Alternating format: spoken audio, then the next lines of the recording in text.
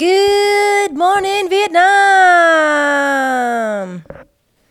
I don't think that was nearly as good as Robin Williams. But welcome to episode 8 of the Black Sheep Podcast. I am your fantastic host, Jessica, and my hot Asian wife over here to my left. I'm Jen. Today's topic of discussion, which some of you are going to find very triggering, is body positivity. I guess we should start with the disclaimer that this episode and all episodes are from our views, our hearts only, and not representative of anybody else. Mm-hmm. And I've been fat. I've been fat, so... Me too. I mean, I feel pretty fat today, actually. I have my period. Jen's been baking a lot, so I'm definitely up probably about 7 pounds. So I'm feeling like I've got some of my own obesity issues going on right now. So, well, we both have our own histories, and we're going to share more about our own histories, our stories as well, so we can give some context to our perspective. But we thought maybe we'd just start this podcast around talking about what body positivity means, and then going a little bit more in depth around our stories and how the culture around this is shifting. I'll leave it there. So why don't you read about the body positivity? Okay, so this is from a website, Very Well Mind, and it is written, the topic is what is body positivity, and it's medically reviewed by an MD named Claudia Chavez. So you know it's real, and you know it's definitely advice you should take. Body positivity also means, get this, enjoying the body that you have and not beating yourself up over changes that happen naturally due to aging, pregnancy, or lifestyle choices. I already have to stop because I'm already irritated by this. I haven't even gotten past the first paragraph. And I'm already super irritated because I've been pregnant, and you know what? Eating chili from Tim Hortons and frozen pizza while you're pregnant doesn't help your baby, and it doesn't help you beat the odds of not becoming fat while pregnant. I didn't do myself any favors while I was pregnant. I worked 12, 14 hours a day. I didn't have any help. I was working in Toronto. It was not a great experience for me. But with that said, I can recognize that I could have made different choices. I could have made different, I had a lot of money. I could have ordered things. Like, I could have done things way different. It was just a matter of not being fully awake to all the things. Of course, you just can't do everything all at once. But like, that's my fault, and that didn't help. You're not eating for two. Your baby's the size of a fucking pea. And I'm eating like, you know what I mean? And you have all these women that are like, oh, I need to eat. I'm eating for two. It's like, your baby is the size of the pit of a fucking peach today. You don't need to eat 2 fucking Big Macs, okay? Guess what? Like, and women just get so fat. And I actually got up to, I think, 180 pounds in my last few weeks of pregnancy. So a lot of that was water for sure. But I'm like 130 pounds. So 180 pounds is very, very, very heavy. Like, that's absurd. And you know what? That was a bitch to get off. So I'm just speaking from experience. But when you read these things that tell women it's okay, it's infuriating because it's not okay. We should be teaching women that they shouldn't be getting fat. Your baby is the size of a fucking nut, and you don't need to eat that. You should eat this, because getting it off is going to be, well, educating over nourishment and what is healthy versus just saying no, you're okay the way you are. Which, yeah, exactly. I get what they're saying. You're not okay the way you are. I'm sorry, but this whole idea that you're okay the way you are is wrong. I've been fat, and I didn't feel okay the way I was. And I know that fat people out there do not get up in reality, look in the mirror and say, damn girl, I look good. Because they don't, and they know it. And that's why everybody that's fat tries to lose weight. There, that's a mic drop reel right there. Okay. So Instagram played a pivotal role in the rise of the body positivity movement. In recent years, a number of magazines and companies have incorporated efforts to be more body positive in their publications and marketing efforts. Some magazines have stopped airbrushing models, while companies including Dove and Aerie have developed marketing campaigns incorporating body positivity messages. I've seen Lizzo do Calvin Klein, and I'll tell you right now that I will never buy anything Calvin Klein. Ever. Because if that's how I'm going to look in my Calvins, I don't fucking want them. I don't want to look like that. I don't want you to look like that. FYI. That's not attractive. I think that we're normalizing unhealthiness. It's not healthy. It's just normalizing unhealthiness. I think it's taken it so extreme that we're body positivity is not self-love. It's not about self-love. Body positivity is taking it so extreme that it's inverting what is healthy and what's beautiful. Is that because, like, I hate to always go back to my conspiracies, but is it to make everybody so unhealthy and unwell mentally, physically, spiritually, emotionally? Because if we accept every day, if we wake up and we just accept this is who I am and I'm not going to get any better and I'm just going to eat like shit, look like shit, and love myself for it, is that like the demise of a civilization? Is that when, China comes in to take over? I mean, what the fuck are we going to do? Everyone's just laying on their couch in their playing video games, super fat. They're just going to be like, take me to my cube. Like, they're like, sure, that's fine. Like, is that what this is about? Because I can't understand for the life of me where things went wrong. Like, it was never okay. Sure, like, we learned in the 80s and 90s, you don't make fun of people that are fat. Duh. Like, I'm not trying to make fun of anybody that's fat. I've been fat. And anybody that knew me as a kid knew that I was chunky. And anybody that really knew me knew my mom was a fucking chunker. So I'm not here to judge anybody or say that I'm better than anybody. I've worked my ass off my whole adult life to learn about fitness and health and wellness. And I've come leaps and bounds from yo-yo diets and, self-hate, of course. I've come so far, but it's just hard to see people when you've come so far falling for these ideologies that are just so absurd that all of a sudden it's great to be fat. And having been fat, I know it is not great to be fat.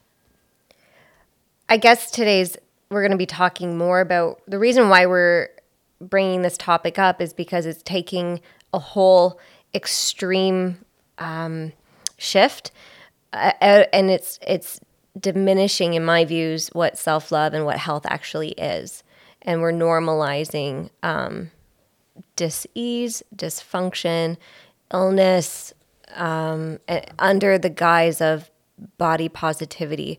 I don't think body positivity is really what it means anymore. I think it's taken a very extreme push into a different direction. And I think the focus needs to come back to what is health and what is self-love. Mm-hmm. I think you scrolled down too far, the top. Yeah. Okay. Higher. Yeah. Okay. Okay, so the term body positive emerged in 96 when a psychotherapist and an individual who had been through treatment for an eating disorder founded the website bodypositive.org. The site offers resources and educational materials designed to help people feel good about their bodies by taking the focus off losing weight through unhealthy diet and exercise efforts. The body positivity movement in its current form began to emerge around 2012, initially focusing on challenging unrealistic feminine beauty standards. As the movement grew in popularity, the original focus on acceptance of weight began to shift towards a message that all bodies are beautiful. While body positivity has become increasingly popular, people continue to be confused about exactly what it means. Part of the reason why body positivity is so misunderstood is due to the fact that there are so many different definitions for what the movement means. Depending on who you ask, body positivity can mean appreciating your body in spite of flaws, feeling confident about your body, loving yourself, accepting your body's shape and size. Body positivity also means enjoying the body that you have and not beating yourself up over changes that happen naturally due to aging, pregnancy, or lifestyle choices. I mean, I have a hard time with a lot of this because, like, accepting your body's shape and size. Here's the thing. You can be 180 pounds and accept your body's shape and size, but you don't have to accept it. I mean, you could change it. Just because you're 180 pounds and your body is the shape of a fucking Oompa Loompa doesn't mean that it has to stay that way and that that's how you're best suited to be. I don't understand that. Like, not everyone's going to be a fitness model. I'm not even remotely close to being in a position to be a fitness model. Okay, but that's not my goal. My goal is to be healthy and to not be a burden on my children and society and my wife, and to live a healthy lifestyle. I get the body positivity around appreciating your body and loving yourself. I get that. But and feeling confident. The where it starts to teeter for me is that it goes so far to the extreme that we are normalizing obesity. And we're nobody can say boo about anybody who's overweight now. Because now it's so extreme that we're seeing like anybody who says anything about health is fat phobic. And I think that is now becoming where we're normalizing being unhealthy. Like nobody can talk about being what's healthy anymore, or going to the gym, or eating well, or even our nation is so obese. Like the United States, we are unhealthy nations. Mm-hmm. And so why don't we look at the bigger picture and look at, other cultures in the world, other countries in the world aren't our size. We blew up in the 70s. Our bodies all blew up in size. Like obesity is like normal now in our culture, which is really alarming. Whereas in other parts of the world, you don't see obesity. Like my cousins that live in Hong Kong, when they moved to Canada for university, they would say, can we go to Walmart to see because there's a lot of obese people that shop at Walmart. And I'm from Belleville, and that's where they were visiting, and I'm like, yep, that's 100%. But they're not used to seeing that. And so it's like culture shock for them coming here, because when I was in Hong Kong, you don't see a lot of obese people. In China, you don't see a lot of obese people. Like South America, you don't see a lot of obese people. So what's different about our nation? We have a lot of processed food here. We have a lot of chemicals in our cleaning products, in our clothing, in our food, in the sprays of the chemicals on all of our food. We are hormonally unwell here because we have so many, are they called xenoestrogens? Like everything is hormone disruptors for us too. So we are like a very unwell nation. And now we're using body positivity as a way to push how it's okay and that we can accept this. I think we're inverting what health standards are by pushing this view, because I think it's becoming too extreme. Mm-hmm.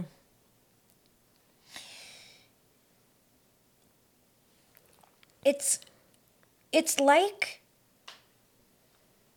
I can remember in the 80s and the 90s, the food. Like, I remember the change. Mm-hmm.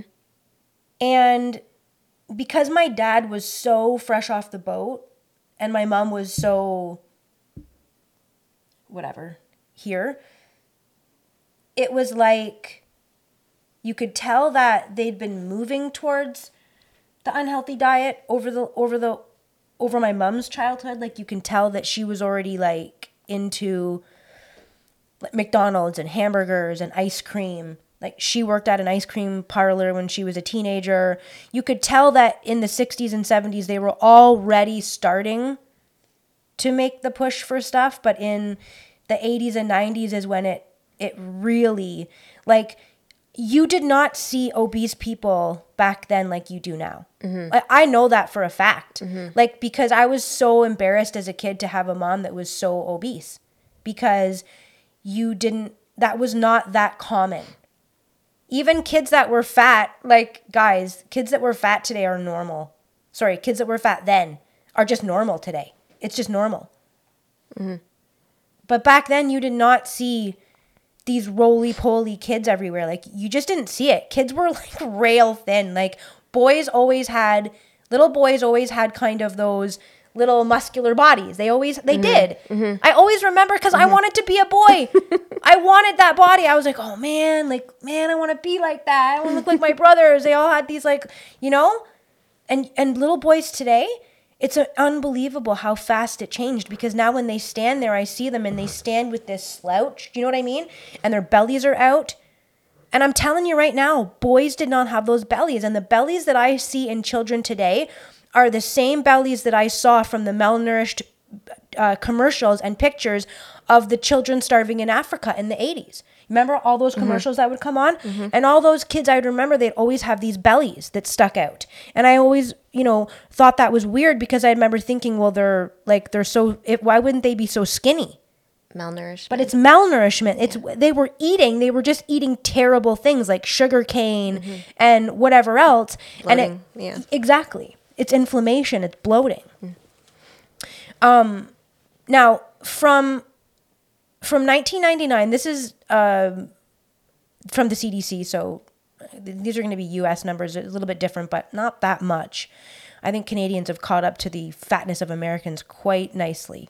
From 99 through 2017, from 99 through 2020, the U.S. obesity rate increased from 30.5% to 41.9%. And it's estimated by 2035 that over 52% of Americans will be obese. Say that number again. How much? Okay, so it jumped 10%. Right. So in 1999, there was 30% of Americans that were considered obese, and by 2020, almost 42%. And by 2035, it should be well over 50%. Okay, so obesity-related conditions include heart disease, stroke, type 2 diabetes, certain types of cancers. Okay, and then the American estimated annual medical cost of obesity. Are you ready for this? $173 billion in medical costs for adults who had obesity. So get this. This is even better. This is my favorite. Let me rub my hands together for this one. Remember when everybody said that people that weren't vaccinated shouldn't be able to be treated in a hospital because they were a risk to everybody else? Guess what, fatties? You're the risk. You cost the medical system $2,000 more than people with a healthy weight. FYI.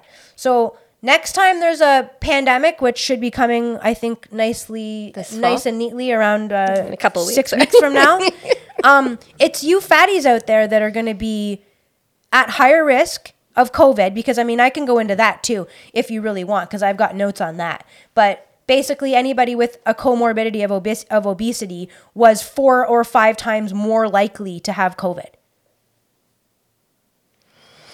So I just don't understand the infatuation, the love affair with obesity.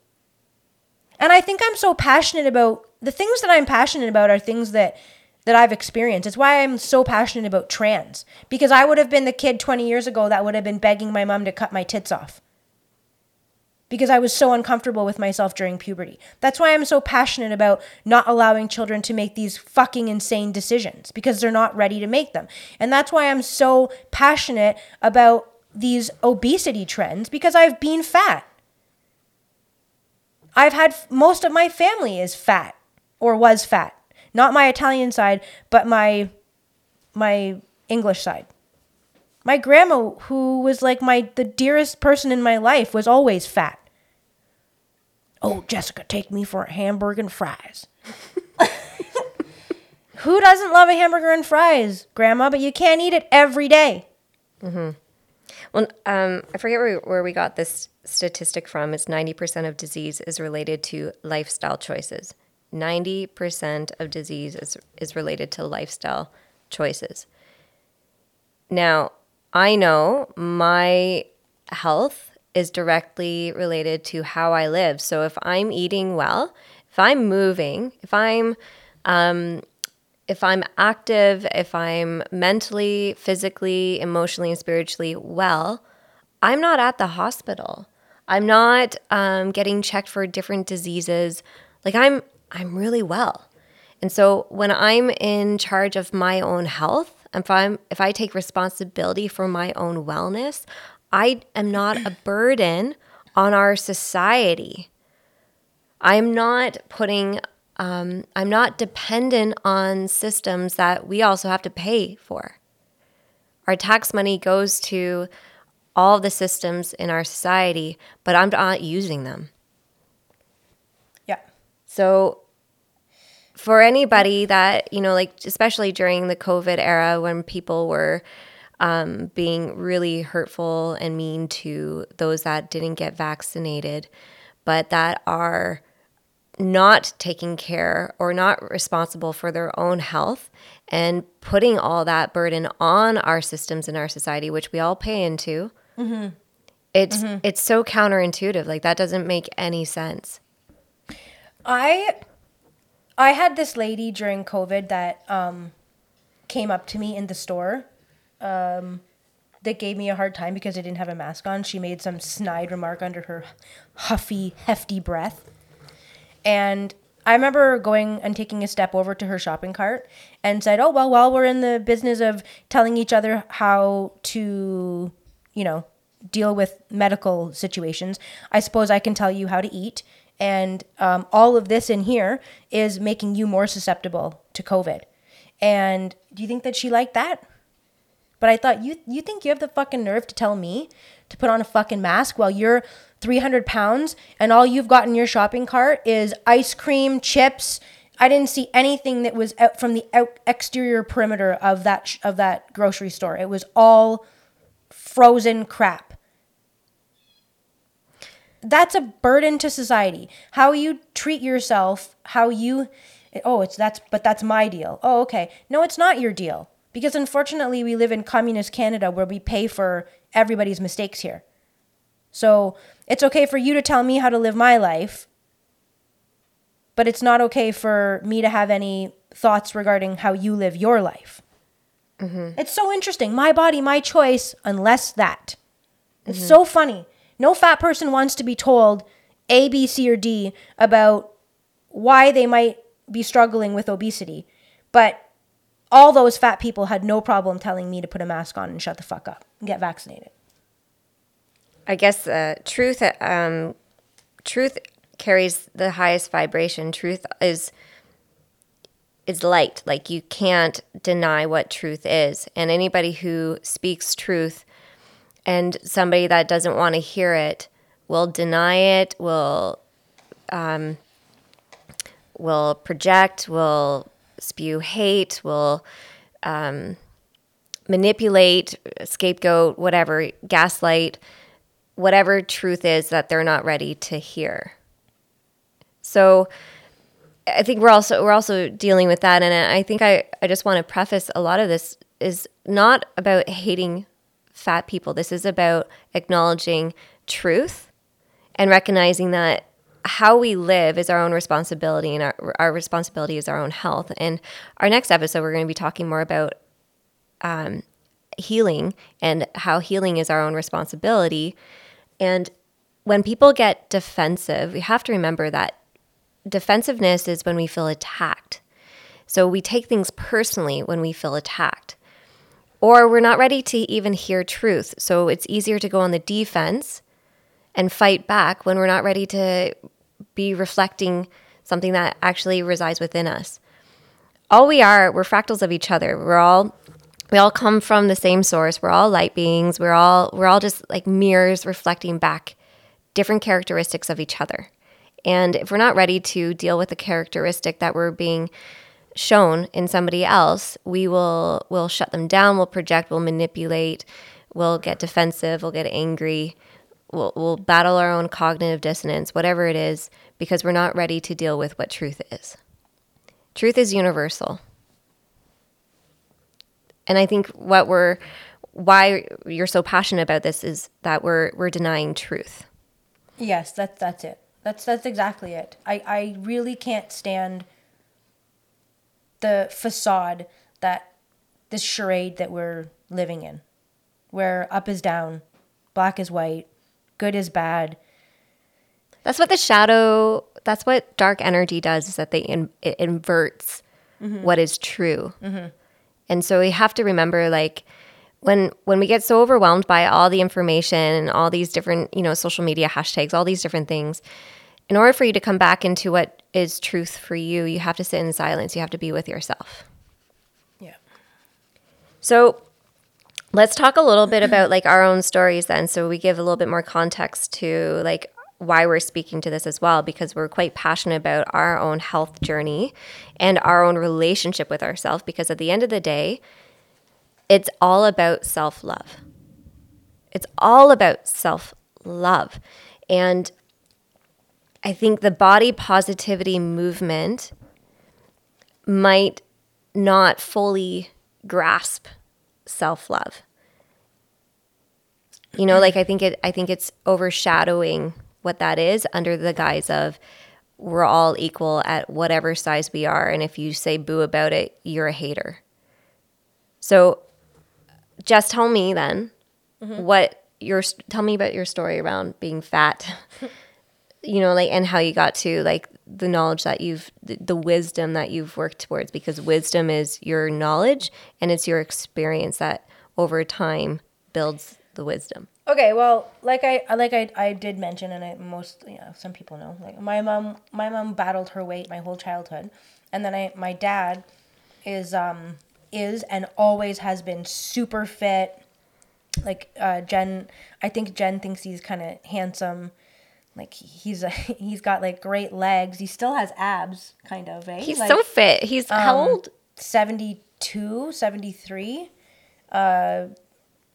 Like he still has definition in his body. It's amazing. So I grew up with this constant battle of like, which one of my parents is right? Because my dad was always, no wonder they couldn't survive their marriage. They didn't know how to deal with each other, because my dad was obviously being so fit, he cared about health. Like my dad was a fitness nut. He cared about health and wellness 100%. And my mom, the opposite. So as my mom got fatter, my dad got, I don't know what the word is, what the right word is, because I don't know if it was anger or frustration. And I know that feeling, because when you're putting so much effort into your fitness and your health and your life, building with someone, and you're watching them throw it away. And you understand the importance of health, but they don't, right? That would be really hard. Well, I know from my own experience, that's really hard to watch someone. Well, it's value differences. Right. What you hold to be important in your life. And if as a couple, you have to have the same values. 100%. So my parents don't have the same values. I'm growing up with, in the 80s, the fast food craze, and my mom loves fast food. And now as an adult, I understand. As a kid, I didn't. The programming, I was so, like we ate it all the time. So I grew up battling my weight all through probably from 12 till early 20s. And then finally in my early 20s, my mom had actually taken control of her health. She was about 40-ish, had a complete nervous breakdown. My parents got divorced. My mom took control of her situation, non-medically, like non-invasively, so that's great. I wouldn't recommend now what happened. It was just not a great diet, but either way, it helped her, and that's what mattered. So my childhood, I grew up eating terribly high processed foods, lots of fast food, We drank Kool-Aid more than we drank water. But I was really active. So that's what probably saved me from being obese. I think that's what saved all kids in the 80s. Because all kids in the 80s really ate like shit, and the 90s. But we were the last generation of kids that were locked out of our houses all day long. Yeah. And so we couldn't really get fat because we were on our bikes all day long. Right? Like I would rollerblade from the East End to the North End on a regular basis and then eat at McDonald's. But I just burned like 8,000 calories rollerblading for 2.5 hours, right? So it didn't really matter. It was outweighing it. But you know, in high school, my weight was up and down. And by the time I finished high school, it was higher. And I was really unhappy with myself. I tried to be anorexic. It lasted a couple of hours. I was like convinced I could do it. Like, oh, I can do this. I'm not going to eat. And I just could never. I loved eating. So I could never be anorexic. It wasn't until my mom started to lose weight and I followed the diet in quotations that she was following along. And it was a very regimented diet of, you know, I don't even really remember. It wasn't great. It was basically just teaching your body how to count certain things. And anyway, it worked for her. She lost a lot of weight. And I'd been working up north and I'd put on a lot more weight. I was like lumberjacking. So I'd been eating and sawing most days. So things were not looking good. And I was going back to work. Actually, this is funny. I was working in the Bahamas too in the winter that first year. And it was funny because I do understand where these women are coming from, but this is how I know it's ego. Okay? This is why I think I'm frustrated with the whole body positivity movement, because when I was pretty hefty and I went to work the first year in the Bahamas, the men, they don't give a shit. Like, they don't care down there. They didn't care. They were all over me. And I hadn't had attention like from guys since maybe grade 10 or 11. So it was like, whoa, okay, like that's interesting. They didn't care. So I get women who are, and it feels good. The attention feels good. So I get the women that are fat that are like, I don't care. They like me anyway. Diabetes is calling. Diabetes Canada. How funny is that, eh? Not because I have diabetes, because they want a donation.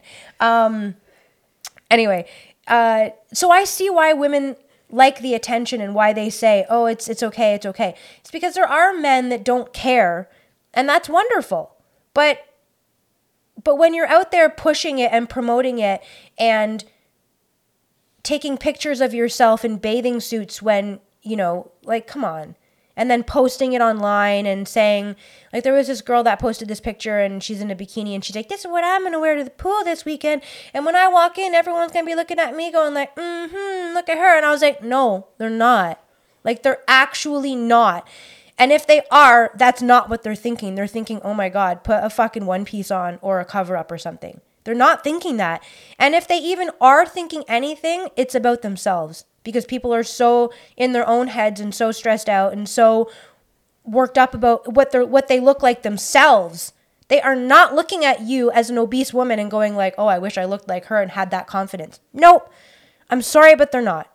And the fact that you're saying that on an Instagram post just goes to show that this is your insecurity and that this is you needing an ego boost. You're posting that picture so that you'll have thousands of people write on the comment section about how good you look. So seeking external validation. Thank you for putting it into those wonderful terms. Versus just knowing that you are loved and you are loving of yourself. But when we need to have external validation, it means that there's still lacking. We're still lacking something within ourselves, our relationship with ourselves, because we need something outside of ourselves to feel better. And again, you guys can all say I'm a cunt and I'm like, oh, I'm such a bitch and I'm so harsh. But you know what? It's only because I've fucking been there. Okay? I've never deleted a picture off Instagram. You can go back and look. I know in my time I have posted pictures of myself in bathing suits. And I guarantee you right now that the reason that I posted that was so that you could be like, oh, you look so good. Because I had an ego problem. Because I wasn't happy with myself, even when I looked great. And I still to this day am going to be doing work. But I understand it better now.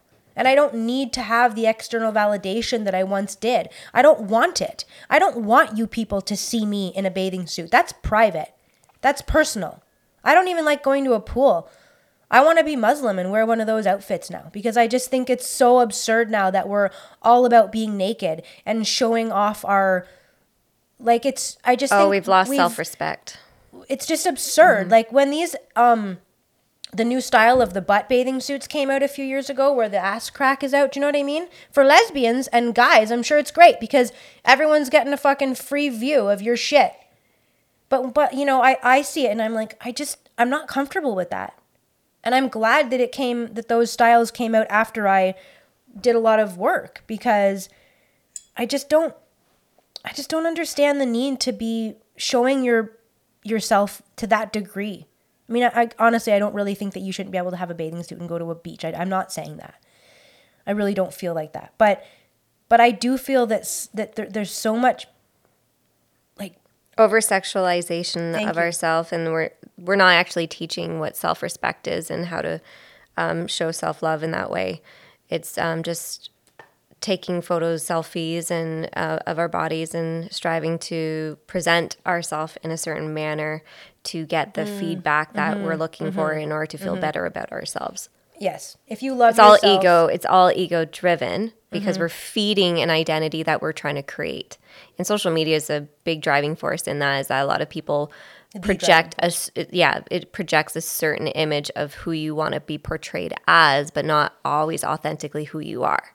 In the olden days, when there was no Instagram, when you were at the beach, you were who you are. Excuse me. You were just who you are. Yeah. And you weren't laying in the beach with 100 people around you taking selfies of yourself. Like, you weren't doing that. You were interacting with people, and who you are was who you were, not the picture that you posted later that day. It's just pure fakeness.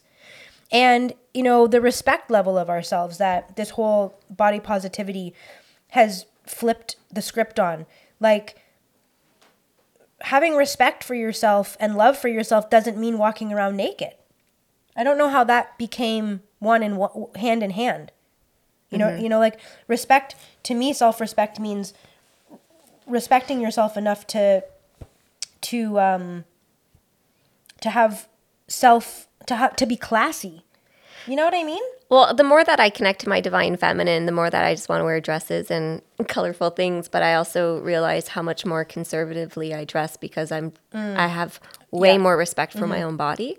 Okay, I gotta say this. Yeah, like when I first met you, you were always in yoga clothes, tights, which like hot, cool. Like I'm never gonna argue with that. But you definitely dressed more on the liberal side. And over the last few years, you've changed how you dress. It's shifted over time, and it's become more conservative.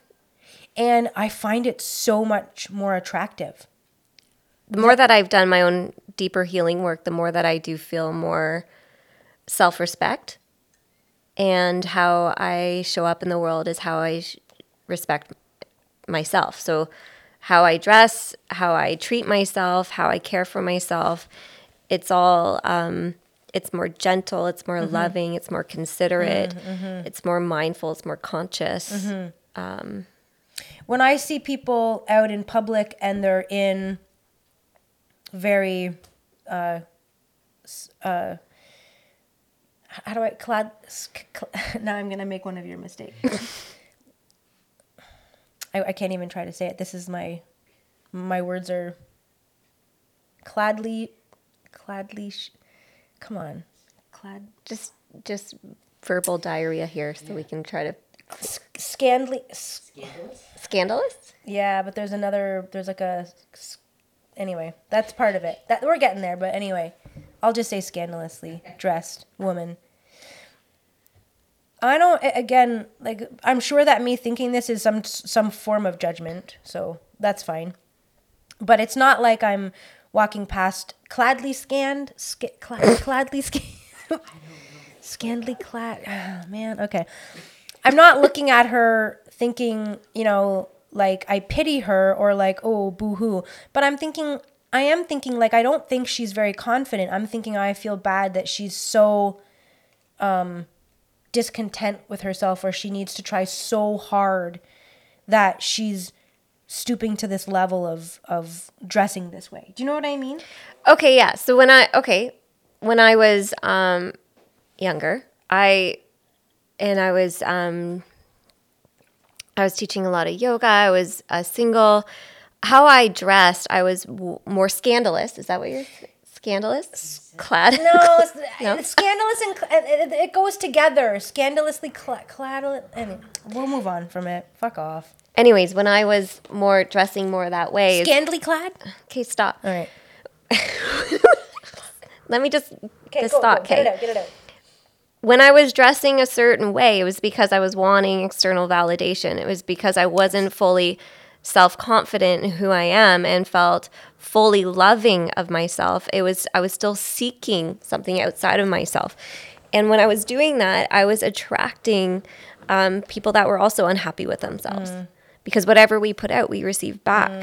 And like learning ultimately when I was, going down this healing journey, I'm learning how to fully love myself through all things. And as I do that, I learn way more self-respect. I learn how to treat my body as my temple, because this is the vehicle I'm in this life. And I learned that it is an honor to be in this body. It is an honor to walk in this life every single day. And the practice of gratitude and appreciation and self-respect is all about the relationship. So how I nourish my body every day, how I nourish my mind, how I nourish my emotions and my spiritual connection, it's all connected to how I show myself love. Wonderful. Okay, so I don't need external validation in order to fully love who I am. And so I don't need to dress scandalously. I don't need to be provocative. I don't need to sell my sexuality in order to be treated or loved by others. Yeah, wow. Okay, so let me go back to my fat stories, my relationship. Her fat stories are, to all of the rest of us fatties, are like not fat. Well, it was fat for me. No, but do you see what I did there? You just shamed me? It's like, no, it's just like the fat. It's just like the fat judging of like how fat people are even like. Oh, the spectrum of she's fatness. Not like how gay people are like, oh, she's not fucking gay enough, right? Like me, like they wouldn't date me because I'm not gay enough because I'd been with men. But then fat people are also like, they hate the skinny, like the people that are less fat than them. Like, okay, let me put it this way: if you're obese, you would be like, to an overweight person, you'd be like, well, look at she's wearing today, just because she's less fat than you. It's a different category. It's like black people. Black people judge other black people based on how black their skin is. So like if they're more light skinned, then like, oh, well, you don't have as much problems as I do because your skin's lighter than mine. Like, It's just so like, come on, you guys. Yeah, so the spectrum. Yeah. I wasn't fat enough to be considered fat for some people, but I was fat in my body. Yeah, for sure. Yeah. I mean, we're little people. Yeah. It started before university, but my fat journey was all about my like relationship to myself and not being able to cope. I was in constant fight or flight growing up. Like I remember doing yoga in my parents' basement on VHS, and breathing out, I couldn't breathe out without shaking. And I never understood why until I was older. And then I learned more about the nervous system. I was like, oh, I was actually just in fight or flight my entire life. I was constantly stressed. My mom was a worry wart, like that was like a normalized thing. But, my family has significant health issues because of all the stress. And so growing up, there was a lot of shame around the body image too, with my maternal side. Even my grandma late into her 80s, 90s, she was still even talking about her body size. And so it was just so deeply ingrained, and it was passed down, that there was so much judgment around food and body size and It was just passed down through shaming around food, nutrition, how I dressed. And unfortunately, like I was in a lot of sports that was individualistic. So I was a dancer, I was a gymnast, and then I was a wrestler. So, and then later on, like weightlifting and stuff like that. So I was always in activities where it was all around my body size. And, a dance teacher told me I needed to lose weight essentially to fit into the group when I was doing competitive dancing. And then my, gymnastics is all around your figure. And because the stronger you are, the more petite you are, the better you are as a gymnast, essentially. And then wrestling is all weight categories. So I was always in stressful body-related activities. And on top of that, I was in constant fight or flight. And there was just shame around body image. So it was like, and I was type A, competitive. This was like the perfect storm for an eating disorder, which I developed in the end of high school. I couldn't cope. I was struggling because I couldn't lose weight. So I was coping a lot with food, restricting to binging, and then purging. Like it was like this nasty cycle, and then I would work out like crazy to beat myself up because there was shame around my relationship with food. Anyways, this like struggling with an eating disorder for several years, and then it became part of my coping mechanisms. It's deeply rooted more in shame because it's a shame. It feels like a shameful hidden secret that I had. And I remember doing my yoga teacher training in Los Angeles, and one of the girls was so open about her eating disorder that it made me feel so like relieved to talk about it openly. And but learning about all of our emotions, learning how to love myself and to feel everything that I feel, and knowing that it's okay. That ultimately is what freed me of this nasty cycle of relationship with shame and food and my body, because I started to learn to love myself. And then I started to learn to regulate myself. And I think a lot of our emotions, they're stored in our body. And when I started to get really healthy, it's because I started to learn how to love myself. And that's when I actually started to lose weight. It wasn't around doing crazy cardio or restrictive eating or perfecting my nutrition or eating so healthy, because I became so healthy that I was scared to eat anything unhealthy. But when I started to learn, like, no, I'm allowed to like be easy on myself and find self-compassion, and like learn that I'm not imperfect then if I eat, the baked goods or whatever, chips. Like I learned like, oh, I can actually just like still be okay. The weight actually started to fall off me because I wasn't emotionally storing or suppressing or holding shame in my body anymore. And a lot of body related issues is emotionally based issues. A lot of our dis-ease, so when our body's not in a state of ease, is emotionally stored energy. Because emotions are energy in motion that we're not releasing out of our body. So Louise Hay, if you don't know her work, she's brilliant. She passed away not that long ago, but her work is all around you can heal your own life. And at the end of the day, everything is love. Everything is love. And if we don't love ourselves and all the parts of ourselves that we struggle with, we're going to store it as dis-ease in our body. And her explanations for obesity, or let me see. She's got it for... It was really interesting. Overweight. So she says all the emotions, the root cause of a lot of our dis-ease. So being overweight, she says, is fear, need for protection, running away from feelings, insecurity, self-rejection, and seeking fulfillment. I see a lot of obesity, like being overweight, as this need for protection.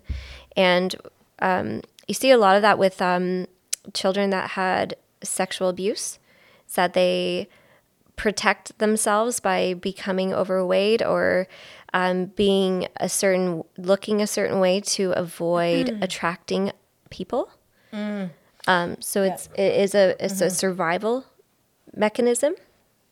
And she's saying that the way to heal being overweight is to know that I am at peace with my own feelings. I am safe where I am. I create my own security. I love and approve of myself. Now, the other component that she talks about is being fat and how we carry fat in different parts of our body and how that's related to the emotional dis-ease. So she says fat issues are oversensitivity, often represents fear and shows a need for protection, kind of similar to overweight. And that fear may be a cover for hidden anger and a resistance to forgiveness. She says that fat in the arms is anger at being denied love. Now, your arms are your defense mechanisms. Think primal. When you are under attack and you need to fight back, you use your arms. And so holding all that anger in your arms, it's the opposite of healing, right? So it's anger at being denied love. Holding fat in your belly is anger at being denied nourishment. And that's where I held a lot of my weight is in my stomach. And that's because I was perfecting nutrition, but I was also denying myself of self-love. Because I was so critical. Holding fat in your hips. Think your sacral chakra. This is where your emotional center is. This is where the balance of the masculine and the feminine energies resides. And she says it's lumps of stubborn anger at your parents. That's rooted right back to your childhood where you learn your emotions. And then in your thighs, it's packed childhood anger, often rage at the father. So that's a lot of your root chakra. So a lot of our body struggles are because we're suppressing a lot of our own emotional pain. And when we push body positivity into this extreme view that if you don't, that there's hashtags now for fat positive, we're actually denying health and we're denying healthy coping. It's also strange that they don't do any teaching to our society on what proper nutrition looks like. Have you ever noticed that? Yeah, are we still using that same old the food pyramid? The food pyramid? Do you remember during COVID how it, we've discussed now that we know that anybody who's overweight, obese, fat, however you want to put it, are at higher risk for everything. Okay, but primarily that was a huge thing for COVID. If you were obese, number one, you were already ticking the major box. Okay, but they never talk about or promote anything related to health and wellness. It's always just the same old. They kept all the fast food restaurants open and they closed any little restaurant, bakery, whatever. But drink liquor, smoke cigarettes. And it's just so interesting to me that the way that you and I eat is people think that we're nuts. Your parents think that we're nuts. Because we eat full fat. And my mom. Lots of protein. So my mom, who went from her whole life struggling with her weight and then losing weight, and then she has kept it off. Since early 2000s, props to her, she's never gained her weight back. But with that said, she's a beautiful woman who's only in her mid-60s, but because of her obsession with the way that she lost the weight, that's never changed for her. So for the last 25 years, she has had zero fat, very low salt, very little animal protein, no raw dairy. God, no raw dairy, but very little even dairy. Hates eggs. What is she eating? Like everything that my mom eats is like Low fat, low salt, processed seed oils.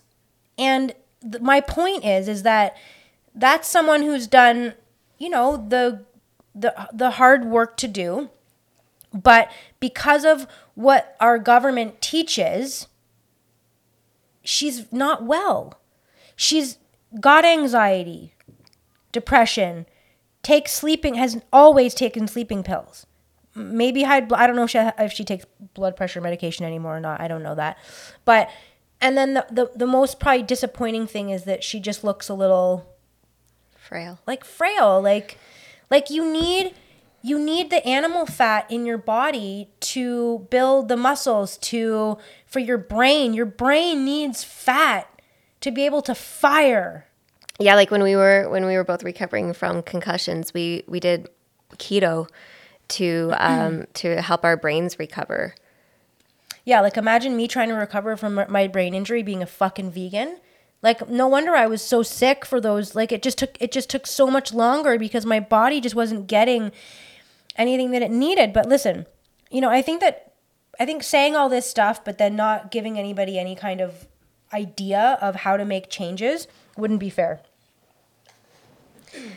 I just want to add in one thing from Dave Asprey before we... I hope it's the carby. Yeah, it's about... He did a post... Dave Asprey, he's Canadian, eh? He did this post on carby, more carby, less Barbie. She's pretty, self-confident, loves tacos, and doesn't care what you have to say about her appearance. Okay, so Dave Asprey is like this giant health nut. He does a lot of biohacking work, and he said, "This isn't cool even though I laughed too. I remember weighing 300 pounds. I was ashamed and truly believed that it was because I was eating too much and not working out enough. Even when I starved myself and fetishized that constant feeling of hunger and worked out 90 minutes a day, I was still fat. I felt like it was a moral failing. I was wrong. It wasn't from eating too many carbs like this graphic implies, even though cutting some types of carbs and brief periods of ketosis can help you lose weight. A dysfunctional metabolism caused by toxins, fake foods, hormone problems, and even toxins from nature was the cause. It was not a lack of effort, it was a lack of knowledge. So don't blame obese people for being obese. Trust me, they're working on it. They just don't have the right tools. On the other hand, if we normalize obesity because it's happening so frequently, we also normalize metabolic dysfunction, hypertension, diabetes, cancer, and early aging. We can do better. If you are where I was and you feel like a failure because your body is heavier and more tired than you want it to be, know that there are lots of ways to control your biology. I think this is like kind of like what we're talking about around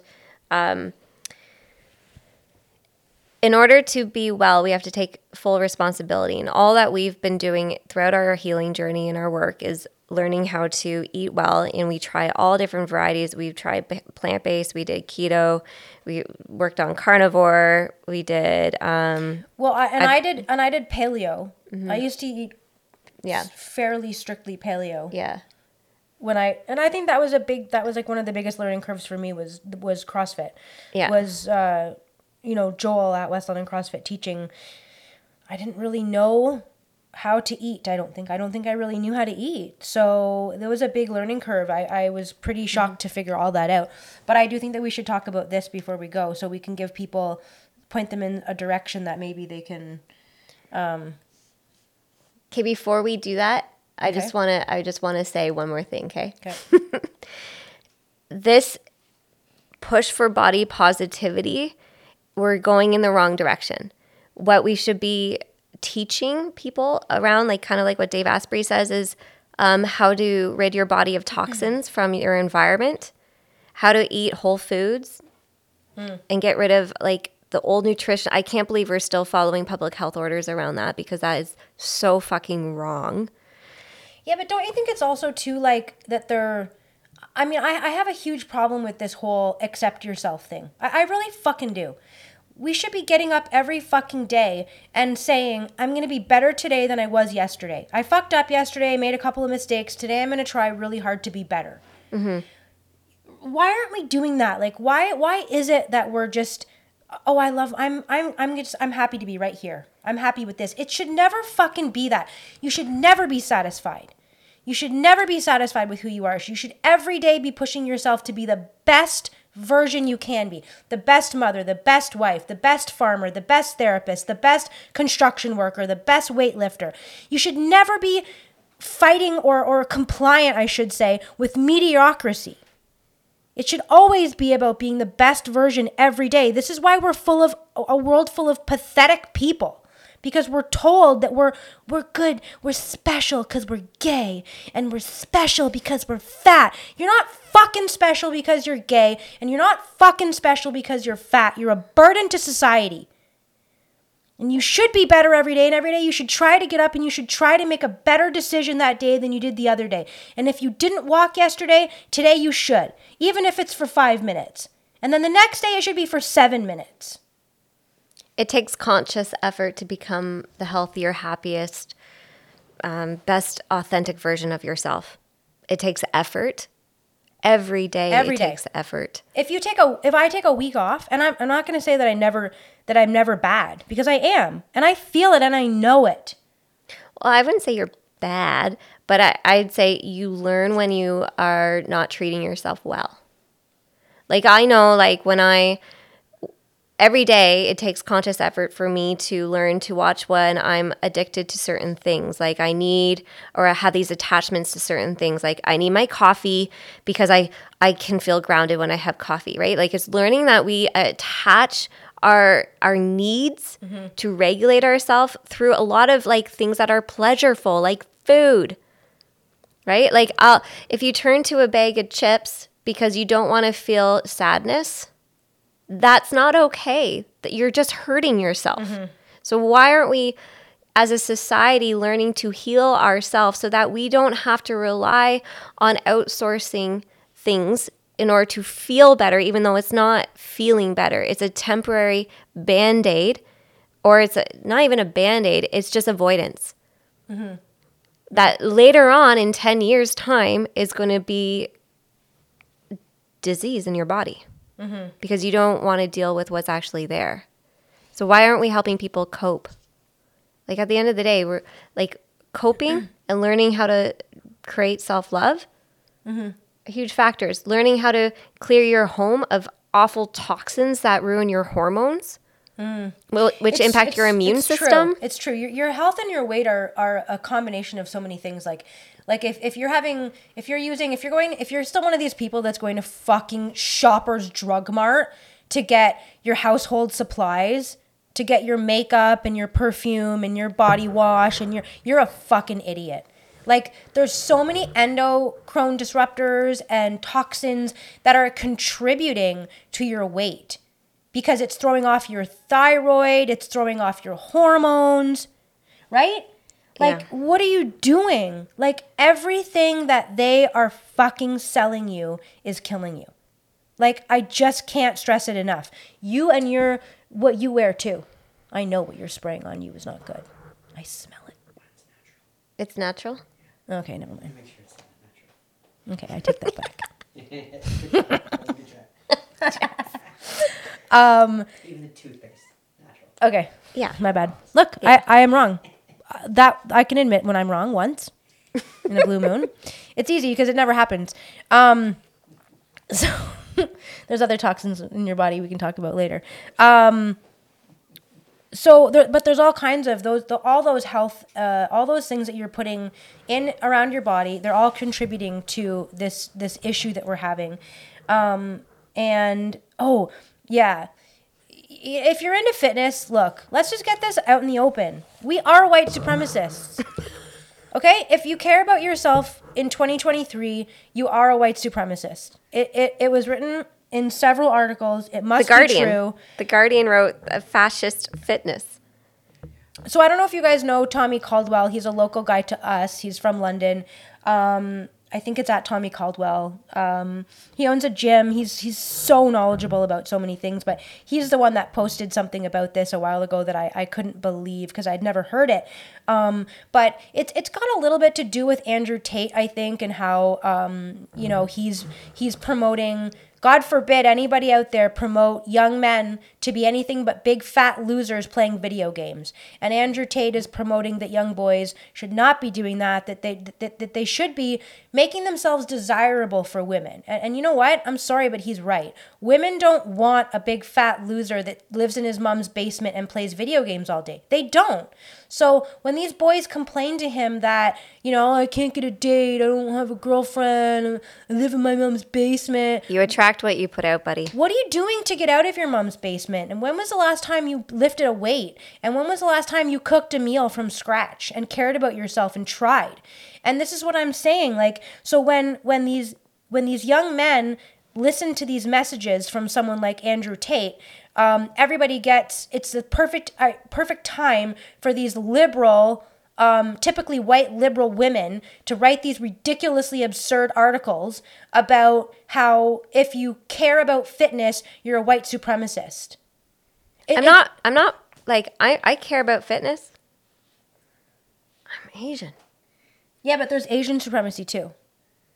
Are you serious? Yeah. Oh my God. Because Asians are better than, because there's a hierarchy, right? Oh, there's a spectrum. Yeah. Right. So they want black people to think, they want black people to put themselves at the bottom, to keep them in the victim mentality. And then they want to divide black people against white people and Asians against black people and white people. But did you see the video where was that video that we saw about the guys from, remember I showed it to you, the guys from the 90s? It was this video of these two black guys in Chicago in 1990. And some guy interviewed them and he said to these two young black men, they were 19, let's say, 18. And they said, hey, what do you guys think about white guys? And their faces were almost kind of they looked at each other kind of funny and they were they go they straight, we got no problem with white guys. They were kind of what's your point? Then they walk over to this white guy, he's about the same age, and they said, hey man, what do you think about black guys? And he looks at him what the fuck are you, what's the, he doesn't even understand the question. The question is just so absurd. Out of, and it's pushing you it's trying to lean you a certain so direction. he goes, what do I think of black guys? He goes, I don't know, same thing as I think of white guys. They're just normal people. I don't get it.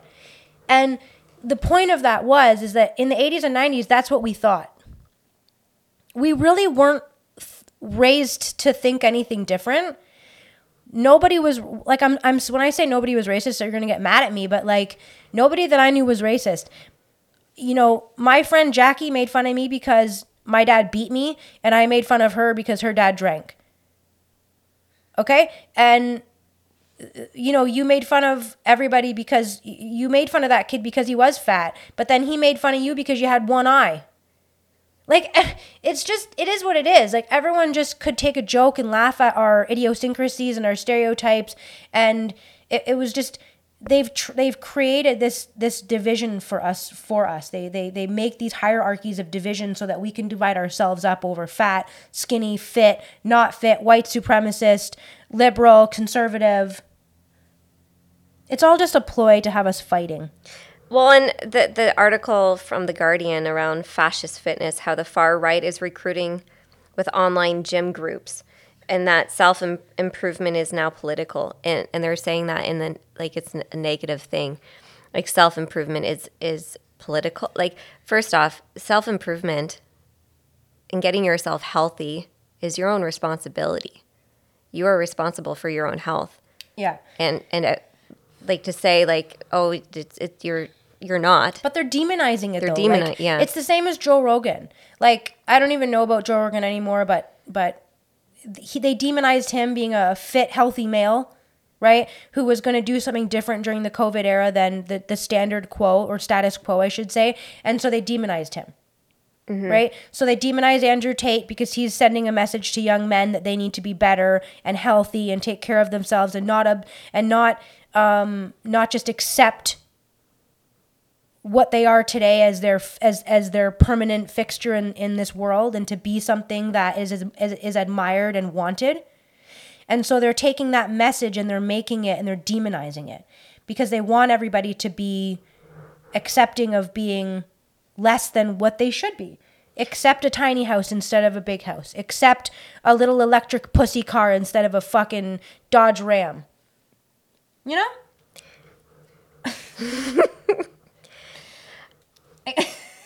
I forgot what I was going to say. Okay, so let's go. We're going to sign off here pretty soon. I'm going to give you some dietary tips from the Wise Traditions, which is the WestonAPrice.org foundation, which if you don't know what Weston A. Price is, you haven't turned this podcast off because you hate me by now, you should go there if you're still interested in listening, and that will give you a lot of information on the real way to eat that our ancestors ate and why they survived all of these years. Now I remember. The last 3 years around public health telling us what is healthy, remember, was to isolate, stay inside, don't get sunlight. Vitamin D is not good for you. Eating well is not good for you. But let's normalize only getting vaccinated, because going to the gym is not okay either.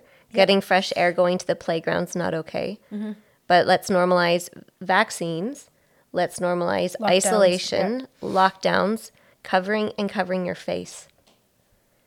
But so public health it actually doesn't follow what actually health opposite. is. It's inverted. It literally is. It's demonic. It's demonic. So now crazy. So the Weston A. Price.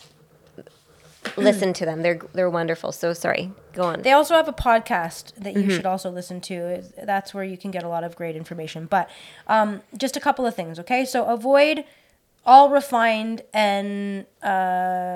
foods. Basic. I mean, that's basic, okay? So no cereal, like no Cheerios, donuts, French fries, soda pop, white bread, Wonder Bread, TV dinners. Anything processed. Anything on the inside of the grocery store, really, on the inner aisles is a no-go. Anything that's denatured. Include animal foods. So chicken, seafood, cheese, eggs, milk. It should be raw, okay? If you're going to do dairy, it should be raw. Otherwise, it's just poison. Red meat, fat, bacon. Oh, my God. Please, I eat bacon so much. Bacon and eggs every morning. So good. Okay, so emphasize nutrient-dense foods, organ meats, animal fats, eggs, raw dairy, shellfish, fish liver oils, and fish eggs. Eat some animal food, raw, and then cook most of your plants. Enjoy lacto-fermented condiments and beverages, so, kombucha. Do your own, we do mostly Jen, like, kimchi, let's face it, but sauerkraut. Jen makes all of our condiments. We did ketchup and barbecue sauce last night. Pickles, dill pickles, bread and butter. Do all of that. You can have all of that. But basically, enjoy saturated fats. When they tell you don't eat, it's so funny. Don't eat fat. It's like, what? That's what your brain needs to function. And your fat is like eating fat. Oh, man. There's just so many wrong messages that are out there. It's just crazy. And we know it because we've been through them all. Get ghee. Make your own homemade ghee. Ghee's clarified butter. So you just boil it down and clear off all the lactose and the impurities, and then you can cook it at high temperatures. Keep it on your counter. Wonderful for you. Okay, ready? Use refined salt liberally. So, which means like, if you can get your hands on like Himalayan sea salt, and which you pretty easily can, like, there's no limit. Magnesium, our bodies need it. Like we grew up in an era where your parents would say like, no salt, limit the salt. My kid grabs the salt and it's like, go ahead. Like she can't get enough salt. Like, lick it. I don't care. Like, your body obviously needs it. Okay, and then I can also, this one is, how do you say that? Like gelatinous. Okay, so this is interesting because I can remember one time a girl saying, do you know that gelatin comes from a horse or something like that. Horse hooves? Yeah, something like that. Yeah. And I was like, oh my God, probably one of the reasons I became a vegan. Because I listened to what retarded people say without doing my own fucking research. And now I know all about it and like where it comes from and like, why is that wrong? Now that I'm in the business of being a farmer, you want to use every part of that animal from nose to tail. Mm-hmm. And if that comes from within that animal, and, you know, that's a natural way to get gelatin into stews and soups and gravy. But you think I should go to the store and buy one that they made in a factory? From what? You think it's any better? Like the substitutes? You know what I mean? Yeah, like people will buy powdered, it's for your joints. Collagen. Collagen. But you can, like, bone broth Exactly. has natural collagen. Like, it's... But it's funny though that they'll pound that back, right? They'll pound collagen back, but you can't have gelatin because it's just... So you can, but you're literally, it's detaching you from your food source and understanding where it actually comes from and then to eat whole. I'm going to make this really simple on you. Eat anything that grows naturally and anything that's an animal and you'll be fine. And everything else that they told you is a lie. Being a vegan's a lie. Being a vegetarian's a lie. Eating fake meat is a lie. Eating low fat. You're not going to get skinny. Hi, Lizzo's, by the way, Big Fat Lizzo is a vegetarian. That should be your first fucking clue. Is she really? Yeah. But she might even be a vegan. Like, that should be your first fucking clue that something's wrong. Like, yeah, she be eating all right. A lot of fucking bad shit. Really unhealthy role model for our kids. Yeah. Okay. Well, we'll I'm, end it there. yeah, we're going to leave it there. And look, you know, being fat has made me want to help other people. So if you took this, you know, if I offended you, good. Because you probably need to fucking pull your fucking socks up and get your shit together. With love. With love. Lizzo is a vegan.